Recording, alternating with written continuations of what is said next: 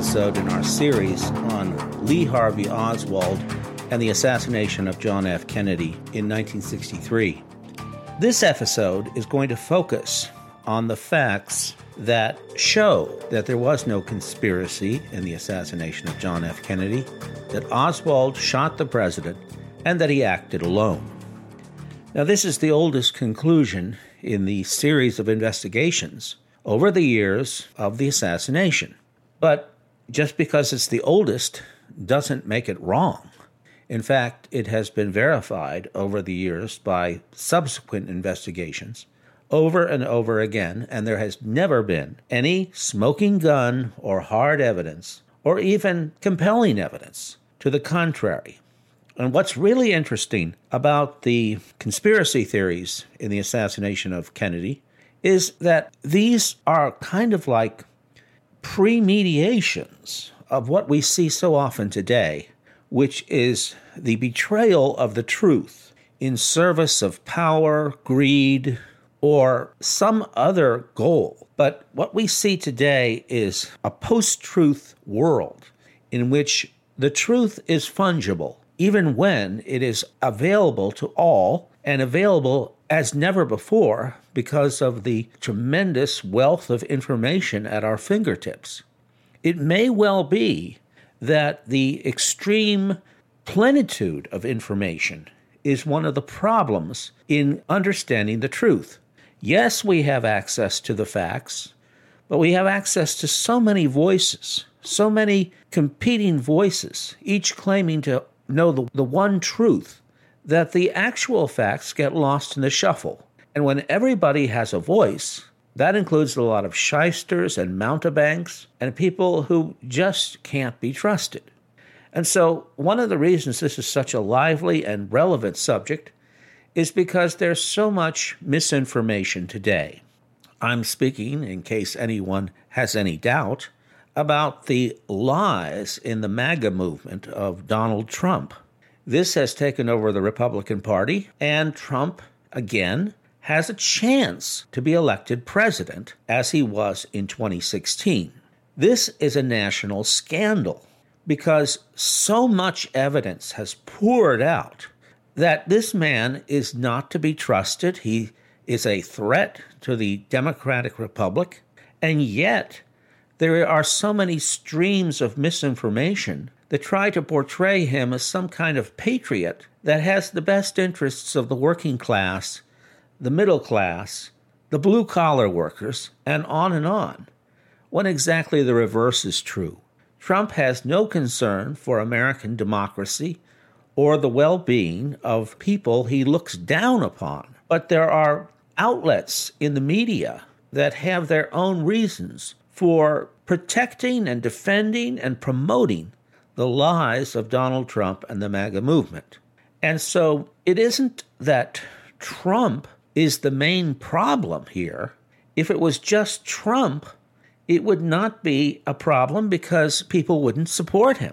The evidence is so abundant that he lies almost as often as he breathes that it is just astonishing that people have checked their brains at the news app, whatever app they're looking at, or at the cable TV station or the streaming station they're watching, and that people simply tune out the truth, or they tune out the masses of information within which the truth is embedded because it is submerged beneath a mass of misinformation and people don't know what to believe. Whatever. It's very difficult to understand the reasons for the popularity of lies and the failure to sift the truth from the lies and be able to distinguish the one from the other. At any rate, it seems to me that we've had a lot of experience with this sort of thing in the chronicling of the Kennedy assassination over the years.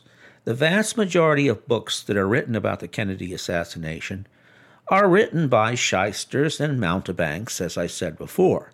People who want to make a quick buck or think they can make a quick buck by presenting theories of the assassination as a conspiracy which don't hold up to any scrutiny at all. Most historians shy away from the assassination for two reasons. First of all, they believe that the Warren Commission and the subsequent investigations pretty much got the facts straight. And so there's no profit to be made. And when I say profit, I'm not talking about money, but I'm talking about no profit in the search for truth to be made by historians to reinvestigate the assassination, because the facts have been known for almost 60 years.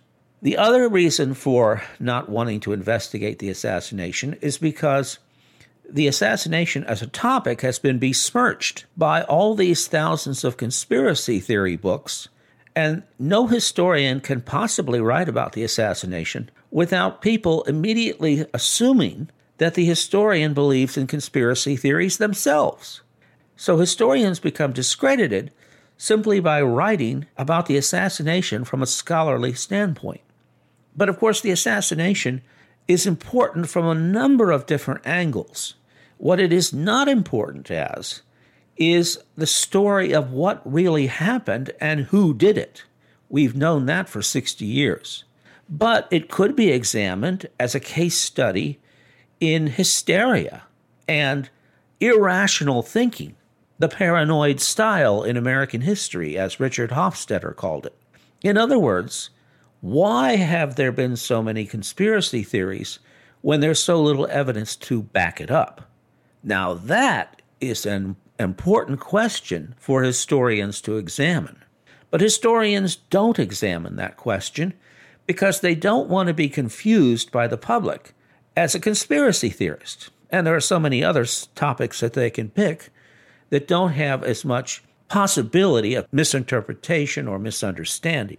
But also, they don't look at it because they don't see that there are these angles in which the assassination might be of interest.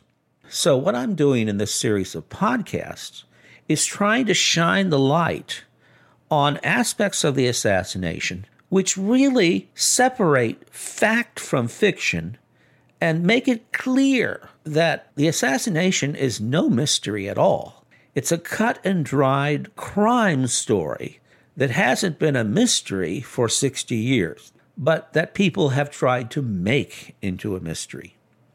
Now, in today's episode, we want to look at the basic facts that show that Lee Harvey Oswald not only shot the president, but that he had to have shot the president all by himself.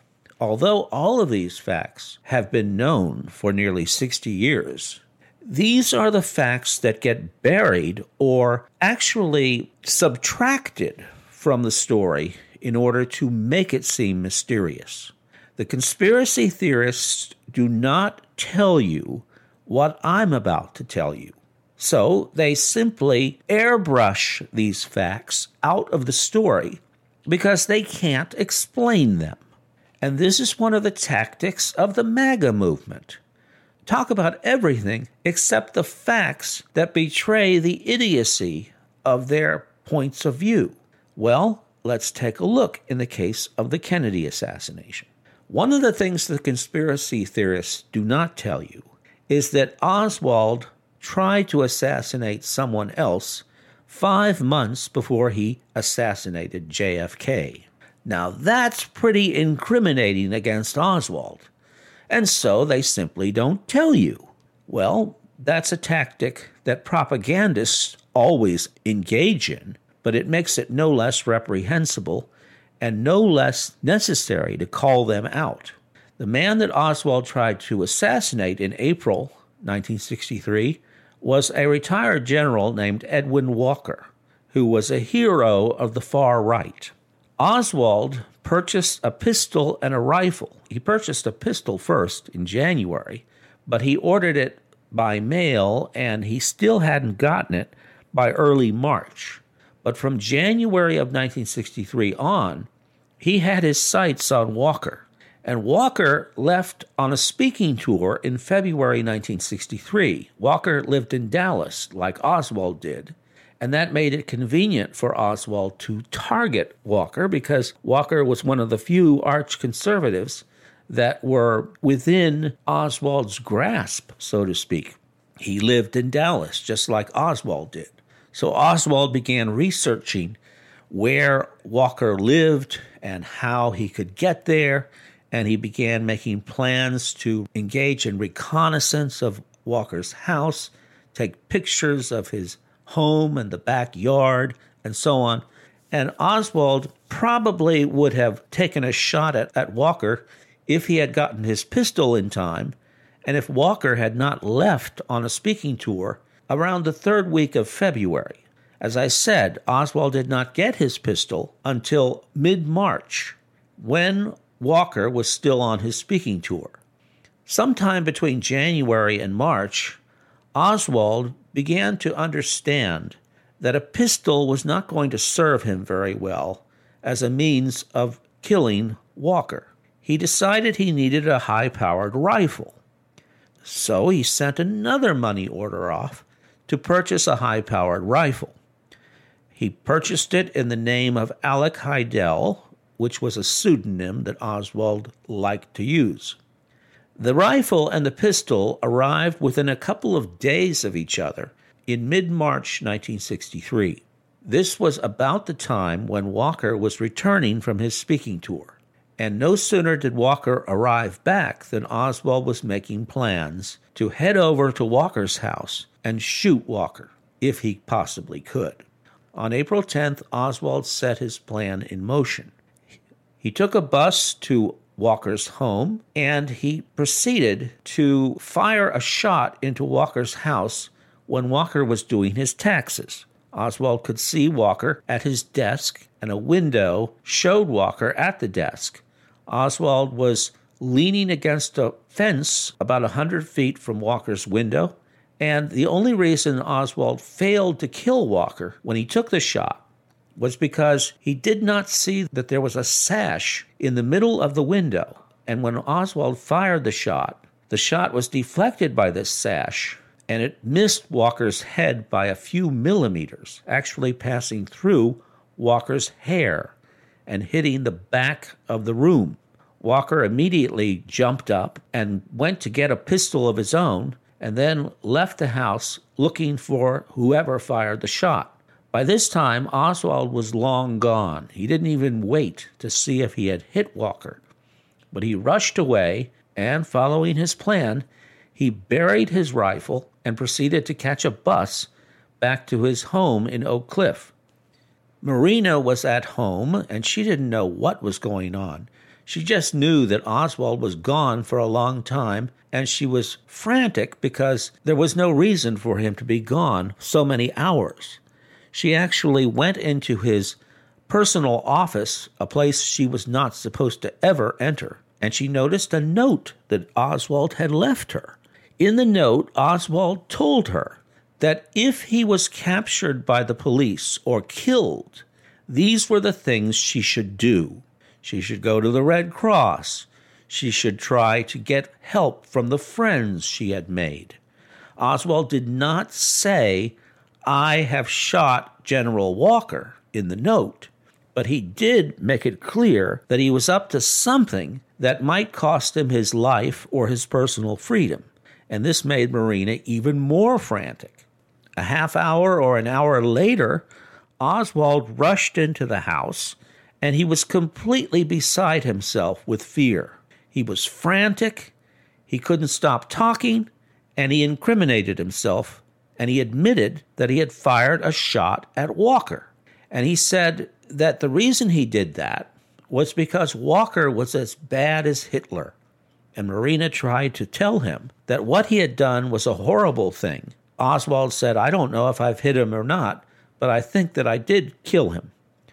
This really terrified Marina because she thought that the police would burst into her home at any minute, and probably Oswald thought so too.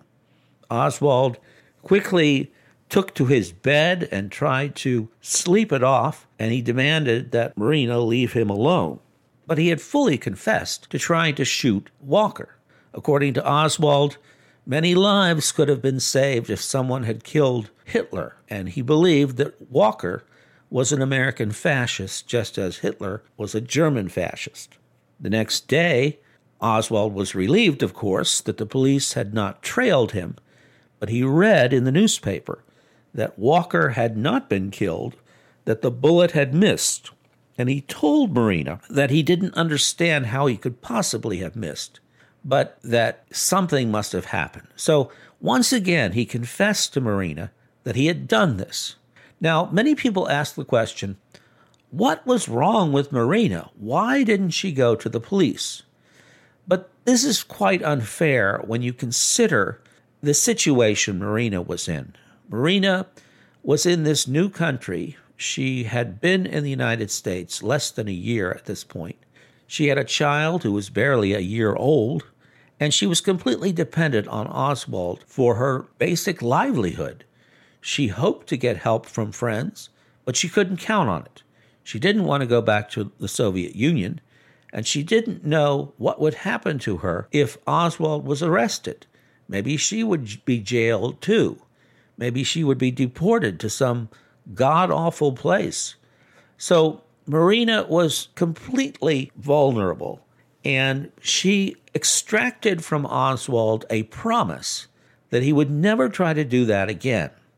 And as leverage to keep Oswald to that promise, she told him that she was going to keep the note in order to force him not to try to do this again, and that if he ever tried again, she would go to the police. And Oswald actually let her keep the note, and it was found after the assassination of JFK. And by discovering it, the FBI basically forced Marina to admit that Oswald had done the deed, that Oswald had taken a shot at Walker, or at least Oswald had said that in the very evening in which it took place, before it was in the newspapers. So the conspiracy writers don't tell you this. Isn't this a little bit important in terms of explaining the motivation of Oswald to kill JFK? He had already tried to assassinate one American political figure, one who was within his range of action.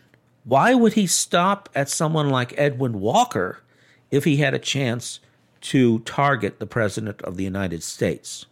Now, there are many other reasons why we think Oswald killed President Kennedy, but that one is pretty darn important. And it's also true that many other aspects of Oswald's life are also ignored because conspiracy writers have no explanation for them. It's very hard to make a case for conspiracy when you have a person like Oswald who had many reasons for wanting to shoot high-powered political figures and who had the means to do it in a time when presidential security was so lacking. It was a scandal how insecure the president was in those days. And we had a telegenic president who liked to appear in open-car motorcades with minimum security around him, because that was the mystique that JFK cultivated for political purposes. No president had so many motorcades, open-car motorcades, as JFK, and they were going to keep coming until something horrible happened. The JFK assassination, as one writer put it, was a tragedy waiting to happen. There were no less than 3 motorcades within a week before the assassination that JFK was a part of. So one factor that the conspiracy writers also don't tell you is how lax presidential security was and how easy a thing a presidential assassination was able to be committed by someone with the skills and the luck and the opportunity that Oswald had. So what we're talking about is someone who had the motive, the ability, and the opportunity to assassinate JFK. Some of these were the result of happenstance. Some of these were the result of luck. But if we drill down and understand Oswald and his way of thinking at any given moment in the months between mid-1962, when he came back to the United States, and the assassination in November 1963, we see a change in his way of thinking. When he first came back to the United States, he really wanted to be a change agent, but there were 2 paths to becoming a change agent. He preferred the path of recognized intellectual, somebody whom the Americans would be impressed with his knowledge of international communism gained from life in the Soviet Union. That's why he thought he could publish his memoirs and his historic diary and live on the profits. And that's what he first tried to do. His plan B was to go to Cuba and be recognized as the same kind of intellectual by a revolutionary movement like Fidel Castro's. And then Castro would pay Oswald's bills and shower him with flattery and attention if the Americans would not do so. So those were Oswald's plans. The problem was that he lost those opportunities in the months following his return to the United States. Now, the first idea, that of being a recognized intellectual by the American people, fell by the wayside earliest when it was obvious that nobody was impressed with his manuscript. Oswald would have to go work as a manual laborer. Some have pointed out that he always dressed very nicely when he went off to his manual labor jobs, and when he came home, he switched to his more formal wear as quickly as possible because he didn't want to think of himself as a manual laborer. He wanted to think of himself as an intellectual. So working as a manual laborer, whatever that job happened to be, was tough for Oswald. It was like he couldn't escape the humiliation that he felt. And sometimes he would share this with his fellow workers, but more often he would just live in his own world and say nothing to them, as if he was distancing himself from them by not paying attention to them. He would sometimes interfere with their work as if they weren't there, walking over them, walking into them, and things such as that. Further humiliating Oswald was the fact that the émigrés who invited he and Marina to parties really were only concerned with Marina and not him. So he felt that the world had turned upside down. Here was this brilliant intellectual, as he saw himself to be, who just happened to marry a woman from Russia who appealed to him on some level, and she was the star attraction to these émigrés. And not just to them, but to other people who met the Oswalds, such as Paul Gregory. Oswald couldn't stand it. He was the one who should be the object of attention. After all, he was an American who went to the Soviet Union. He was the one who thought of major geopolitical issues. He was the one who had figured everything out as far as what the problems of the world were. And this was this young woman who just wanted to be a material girl, such as America produced in abundance. And yet she was the star attraction. So this really grated on Oswald. And meanwhile, he was working in these menial jobs. And so he quickly gave up the idea of trying to become a success by being a paid intellectual within the United States. And the one man he really admired among the émigrés was George de Mohrenschildt, who was an eccentric gadfly like Oswald himself, and who was the only one who paid Oswald any attention and showed him any respect. Oswald gravitated to de Mohrenschildt like a magnet, and de Mohrenschildt had all kinds of crazy ideas, but he seemed to regard Oswald with respect. In reality, de Mohrenschildt thought that Oswald was a semi-educated hillbilly, as he told the Warren Commission later. But he didn't show that side of him to Oswald. And so Oswald was impressed because de Mohrenschildt was a worldly man who had had success in his life. He was practically a father to Oswald in terms of age, and the two got on very well. But de Mohrenschildt was also very careless in his political talk, and he would say things like, Edwin Walker is an American fascist, and whoever bumped him off would be doing the world a favor, that sort of thing. And Oswald listened to that, and he gradually came to believe that he could top de Mohrenschildt by acting where de Mohrenschildt was merely talking. and that he would be the one that would bump Walker off, especially since Walker was well within reach. But this marked a conversion or a transition of Oswald from Oswald the legal citizen who would try to make it in the capitalist way by selling a book to Oswald the change agent through violence. And it was a stark change indeed. Paul Gregory, who only saw Oswald during this first phase, the phase of would-be capitalist, never dreamed that Oswald would shoot the President of the United States. Paul Gregory never knew Oswald the assassin. He only knew Oswald the aspiring intellectual and book writer who would make money on his intellect. However, what Gregory did notice about Oswald was that he had, as Gregory put it, delusions of grandeur. It was very obvious to the 21-year-old Gregory that Oswald thought that he knew more than most people and that he would one day show everyone that he was a man destined for greatness. It was in stark contrast to the poverty in which Oswald actually lived his life, and it really struck Gregory as a remarkable feature of Oswald's personality.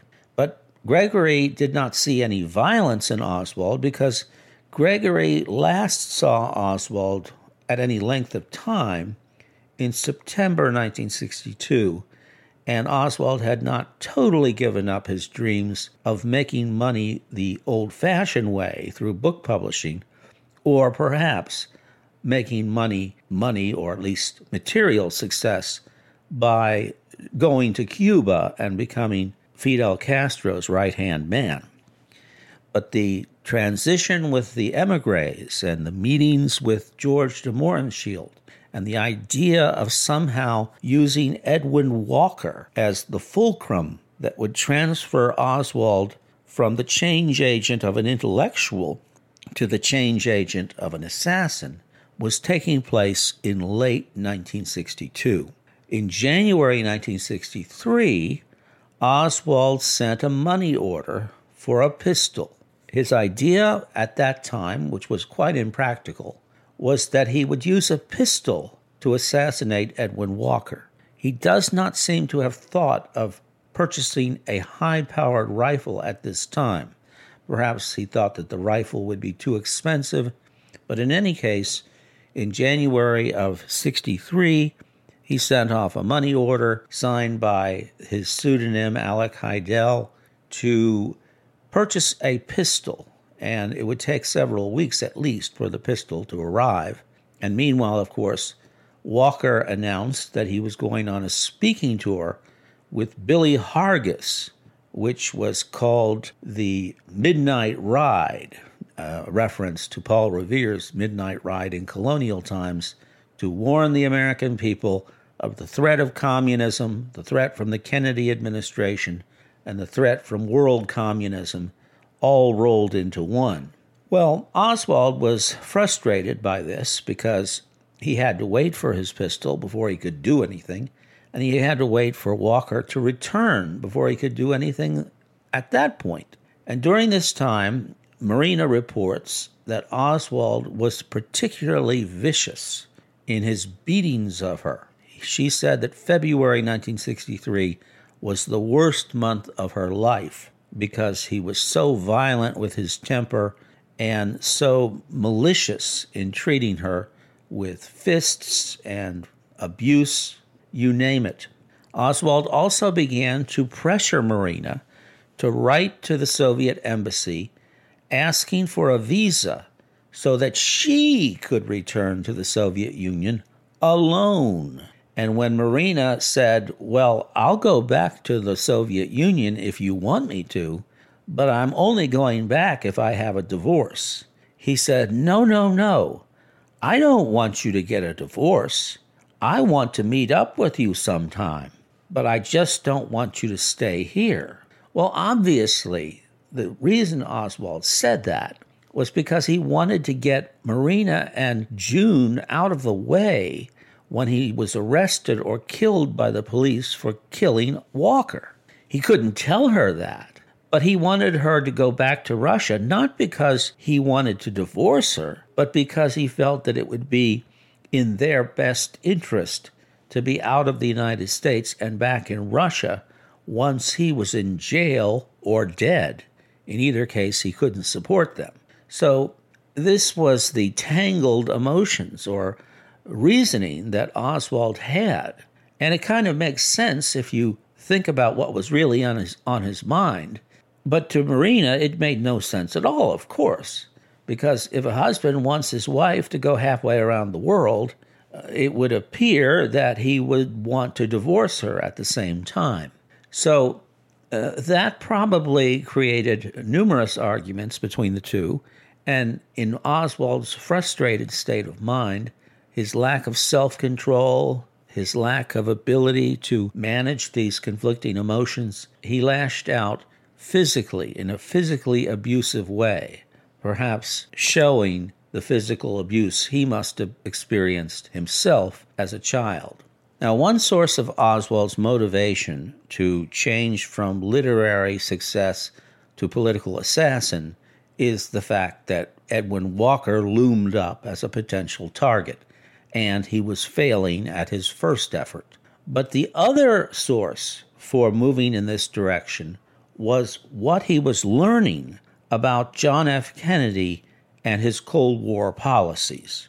Now, this brings up the question of why Oswald would take a shot at a fascist, or arguably a fascist like Edwin Walker, and also take a shot at a liberal politician like JFK, who was nothing like Walker. Many people have been puzzled by this disparity, and they've thought that, well, Oswald might have been against Walker. That kind of makes sense given his left-leaning proclivities. But why would Oswald shoot JFK, who was a political figure on the left like Oswald? Well, the answer is the Cold War. And this is another subject that many historians, but especially conspiracy writers, do not talk about. They act like Lee Harvey Oswald had to be innocent of the assassination because he had no beef with John F. Kennedy. That simply won't hold up once you look into Oswald's mind and once you understand what was going on in the Cold War between 1962 and 1963. Oswald, of course, was in America when the Cuban Missile Crisis occurred. In that crisis, there was a clear and present danger that the world would blow up in a nuclear holocaust because of the conflict between Kennedy and Khrushchev in the Soviet Union.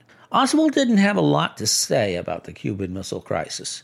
He was vaguely critical of Kennedy, but he didn't have a lot of interest in talking to others about what his view was, except to say that he believed that Kennedy was reckless and almost caused World War III. But the most important thing for Oswald was the fate of Fidel Castro. He was reading in The Militant and The Worker, his two most radical publications that he got in the mail. He was reading much that was critical of Khrushchev and much that was defensive about Castro. And we can be sure that Oswald was concerned with helping Castro, not with the Soviet Union, but with helping Castro, because that was his plan B. That was his way out of his dilemma. If he could not get out of his dilemma through political assassination, he would have to go to Cuba and be hailed as a revolutionary intellectual by the Castro regime. So maintaining Castro's livelihood was very important to Oswald, and he would have regarded himself as a very important figure in helping Castro to survive. So Kennedy's constant war of words, and who knows what other kind of war Kennedy was contemplating against Castro, this inflamed Oswald's feelings. He constantly was hearing in the pages of The Militant and The Worker that the Kennedy administration was conspiring against Castro. And in fact, the militant published page after page after page of Castro's speeches in which Castro harangued the Kennedy administration for plotting to assassinate him. It's often forgotten that Fidel Castro gave speeches that lasted for hours, and the militant dutifully published every single word of these speeches. And in every speech, there was always a passage where Castro would allude to secret plots against him by the Kennedy administration. Some of these plots involved landing saboteurs on the island that would blow up installations.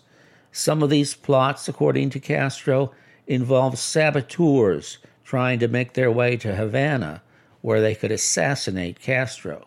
But Castro was always clear that the Kennedy administration, having failed to remove Castro in the Bay of Pigs, was now turning to CIA assassination plots.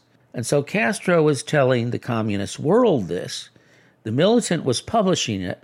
Oswald could easily read about it. And Oswald believed it and thought that his own future was under threat, as well as Castro's life. And so what we have here is a weird situation where, yes, the Kennedy administration, the two Kennedys, Robert and John, were plotting under Operation Mongoose, a secret CIA operation, to assassinate Fidel Castro through fair means or foul, so to speak, through secret weapons, secret cigars that might explode, secret drugs, you name it. And, of course, these efforts were secret to the American press. They were secret to the Congress. They were secret to the wider public opinion, but they were not secret to Lee Harvey Oswald, because Oswald was hearing what Castro was saying. Anybody could have, but most people didn't listen to what Castro was saying, whereas Oswald did. And in Oswald's mind, assassination was fair game. If the Kennedy administration was at war with Castro, then those who were on Castro's side had to be at war with the Kennedy administration. And if the Kennedy administration practiced assassination efforts against Castro, then Castro's forces had every right to use assassination as a weapon against JFK. That seemed to be a basic principle of all's fair in war, according to Oswald's point of view. Now, the reason he targeted Walker was because Walker was anti-Castro, and Walker was within reach of Oswald. But Oswald would recalculate a potential attack on Kennedy if Kennedy ever got in reach of Oswald. That seemed highly improbable in 1963, when Oswald had his hands full doing manual labor and didn't even own a car, and John F. Kennedy did not show up in Dallas very often. And even if he did, it would be only for a few hours and not likely in a place where Oswald would be within reach of JFK. The evidence that Oswald had motive to assassinate JFK becomes more compelling when we look at his time in New Orleans from April 1963 to October 1963. Oswald went to New Orleans in order to escape the heat in Dallas in April, when the police were looking for him in connection with the Walker shooting on April 10th. Marina convinced him to go to New Orleans to get away from Dallas. But once in New Orleans, Oswald spent most of his time, other than working in menial labor once again, trying to develop a resume that would impress Fidel Castro. That's what New Orleans represented to Oswald during the time that he was there. He spent his entire free time there trying to develop a resume that would impress Castro and facilitate his move to Cuba, which he intended to take at the very end of September and the very beginning of October in 1963. While he was in New Orleans, Oswald was considering hijacking a plane to Cuba, and he even tried to enlist Marina with little June in tow as part of his plan. Marina mocked him and said it was ridiculous that she would stand in the back of a plane with a gun, holding June and trying to keep the passengers calm while Oswald hijacked the plane to Cuba. So that plan didn't come off. However, more realistically, Oswald passed out handbills for the Fair Play for Cuba Committee, which he would have placed into his list of things to impress Castro with. And he also participated in a radio interview in which he defended his communist views and explained why he thought that regimes in Africa, Asia, and Latin America were right to resist capitalistic exploitation. Oswald put in a pretty good performance in his radio interview in New Orleans, in which he debated Carlos Bringuer, the anti-Cuban refugee whom Oswald clashed with in New Orleans and got arrested for in August 1963. But Oswald was shown up at the interview because the interviewer had discovered that Oswald had lived in the Soviet Union for 2 years. And when Oswald was confronted with this information, Oswald had nothing to say and felt that he had been humiliated in the process.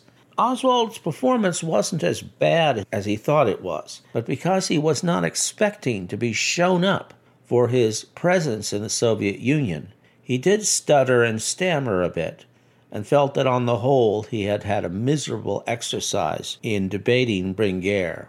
Besides these activities, Oswald checked out a lot of books from the New Orleans Library, including one, the Huey Long murder case, which showed that Oswald was still thinking about the role of political assassin even while he was developing this resume to present to Castro.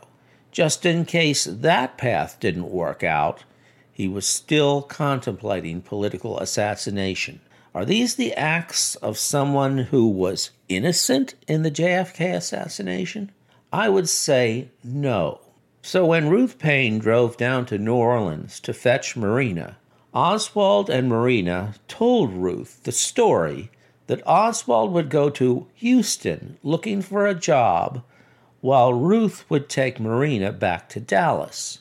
In reality, of course, both Marina and Oswald knew that he was going to go to Cuba, seeking a visa to Cuba to somehow lay the groundwork for a better life in Cuba, wherein he would then summon Marina somehow to join him in Cuba in the better life that he had prepared for with his so-called resume. Of course, when Oswald finally made it to Mexico City and tried to get a visa from the Cuban embassy there, the Cuban embassy told him that they would only give him a visa to transit on to the Soviet Union if the Soviet embassy gave him a visa to the Soviet Union. Oswald protested, but he did go to the Soviet embassy while he was in Mexico City, requesting a visa to the Soviet Union, which was just a ploy to allow him to get to Cuba. He had no intention of using such a visa to get to the Soviet Union, and the Soviet Union, for its part, had no intention of giving Oswald a visa to go to the Soviet Union. So Oswald was essentially stalemated in Mexico City. He couldn't get a visa to Cuba because the Soviet Union would not give him a visa to Russia. And there the matter stood. Oswald had his pistol with him, and he presented his pistol to the Cuban authorities in desperation to show how serious he was in wanting to get to Cuba. But that didn't impress the Cuban officials, and they basically told him to hit the road and leave at once. Oswald left the Cuban embassy in despair The CIA, of course, had been monitoring both the Cuban and Soviet embassies, and they knew that Oswald had been trying to go to Cuba, and they reported that duly to the Washington, D.C. authorities. Oswald's visa to Mexico was about to run out, and so he had no choice but to leave Mexico and return to Dallas, where Marina was visiting. When Oswald reached Dallas, he had no money left. He expected Ruth to come down to the bus station to pick him up, but Marina told Oswald no way he would do that, and so Oswald had to hitchhike his way to Ruth Payne's house in Irving and somehow pick up the pieces of his crumbling life. We talked about what Oswald did next in our last episode on Oswald's journey, and in our next episode, we will talk about Oswald's movements immediately following the assassination and how that further nails Oswald as the one and only assassin of JFK. Please join me then for that third and final episode of the stories that you won't hear in conspiracy books, because conspiracy authors have no answer to them. The stories that compellingly show, once and for all, that Lee Harvey Oswald was a sufficient cause for the assassination of John F. Kennedy, and that no one helped him along the way. Until then, this is your host, Rick Ryman. Happy listening.